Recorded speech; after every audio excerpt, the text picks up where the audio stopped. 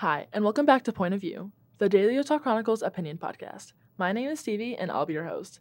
Today, we have opinion writer Morgan Champine joining us to talk about their article in the Business and Politics print issue. Hi, Morgan, and welcome to the podcast. Hi, Stevie. Thanks for having me. Morgan, what is your piece about? So my print piece is about the queer wedding scene in Utah and how Utah wedding vendors should express their support for queer couples loudly and proudly for both economic and moral reasons. It covers the wedding industry as an economy and most notably includes an interview I did with a Utah officiant named Jen Brooks Wild. Great, and why did you choose to write this piece? So I found myself scrolling through a website, which is just lgbtweddings.com, and I was searching for queer Utah wedding-friendly vendors because I was curious, and I couldn't find as many as I felt I should have found. I'm personally a big fan of watching the way the wedding scene evolves every year, and I've always loved discussing the intricacies of weddings. I'm disappointed by how little queer weddings are presented as part of this industry.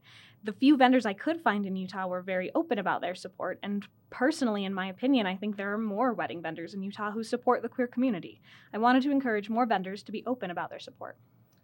And why is it important that wedding vendors specify that they are queer-friendly? Yeah, there's a number of reasons why this is important. So there's great business to be found in working with queer couples, like economically speaking. And on top of this, the importance of declarative support lies in safety. Queer couples have to be careful in red states such as Utah to avoid discrimination, and it is better to be safe than sorry and go with a vendor who declares their support for the queer community instead of a vendor who doesn't specify. Queer people have a right to beautiful weddings. A lack of inclusive vendors can take away opportunities for queer people who want more traditional, bigger weddings, or even just want catering. I found quite a few photographers and 2 officiants who were openly queer-friendly, but very few venues or caterers who declared their support outright.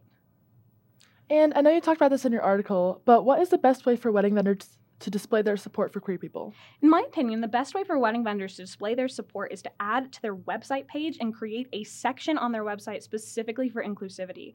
Ideally, this section on the website shouldn't be hidden away. It should be front and center where it's easy for everyone to see.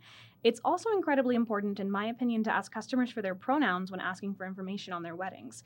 This ensures they'll properly address every customer they work with and create a strong bond with trans clientele. How can wedding vendors benefit from specifying that they are queer-friendly? There are a lot of really great economic benefits to supporting queer weddings. An entirely new clientele opens up.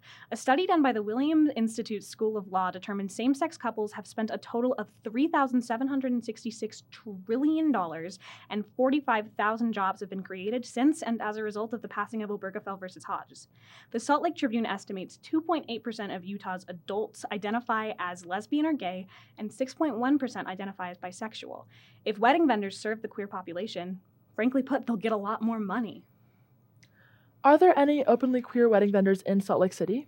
Yeah, so as I mentioned earlier, there are a lot, but one in particular I got to talk with and interview for my article is Jen from Wild Heart Weddings. She's an officiant. She got her start in officiating weddings when she wanted to become a Reiki master and told me that in order to become a Reiki master in Utah, you have to be either a massage therapist or an ordained minister. So she chose the path of ministry, especially when she began planning her own wedding and realized there was a lack of spiritually based officiants in the Utah area. She wrote her own vows and had her town mayor read them out, and ever since then, she's been officiating weddings. Her website opens with Love is Love, introducing upfront what she believes in. Jen described to me an experience she had with a queer couple where they asked if she'd be willing to officiate their wedding. She was shocked about the word willing and told me, "I want to make it so clear that no one ever has to share their queerness with me or ask if I am willing. They know right away I mean love is love." In your opinion, how should wedding vendors prioritize inclusivity like Jen did? In my opinion, Utah wedding vendors must begin to prioritize inclusivity as Utah's queer population grows and the community expands. Those numbers from the Salt Lake Tribune, we're only going to see them go up. And marriage is a human right. I believe plenty of wedding vendors in Utah support the queer community and their queer customers, but it's hard to know if they're not upfront about it. Showing support is just as important, if not more important, than just having it. Awesome, and any final thoughts on your piece? I just want to further encourage wedding vendors to be declarative with their support. Don't stand in silence, speak out. Great, Morgan. Well, thank you so much for coming on the podcast today. And where can people find your article? People can find my article online at thedailyutahchronicle.com or anywhere around campus where we have these little booths up with the print pieces, so anywhere in the business and politics piece. Thank you for listening to Point of View, the Daily Utah Chronicle's opinion podcast. Stay tuned for new episodes coming each month.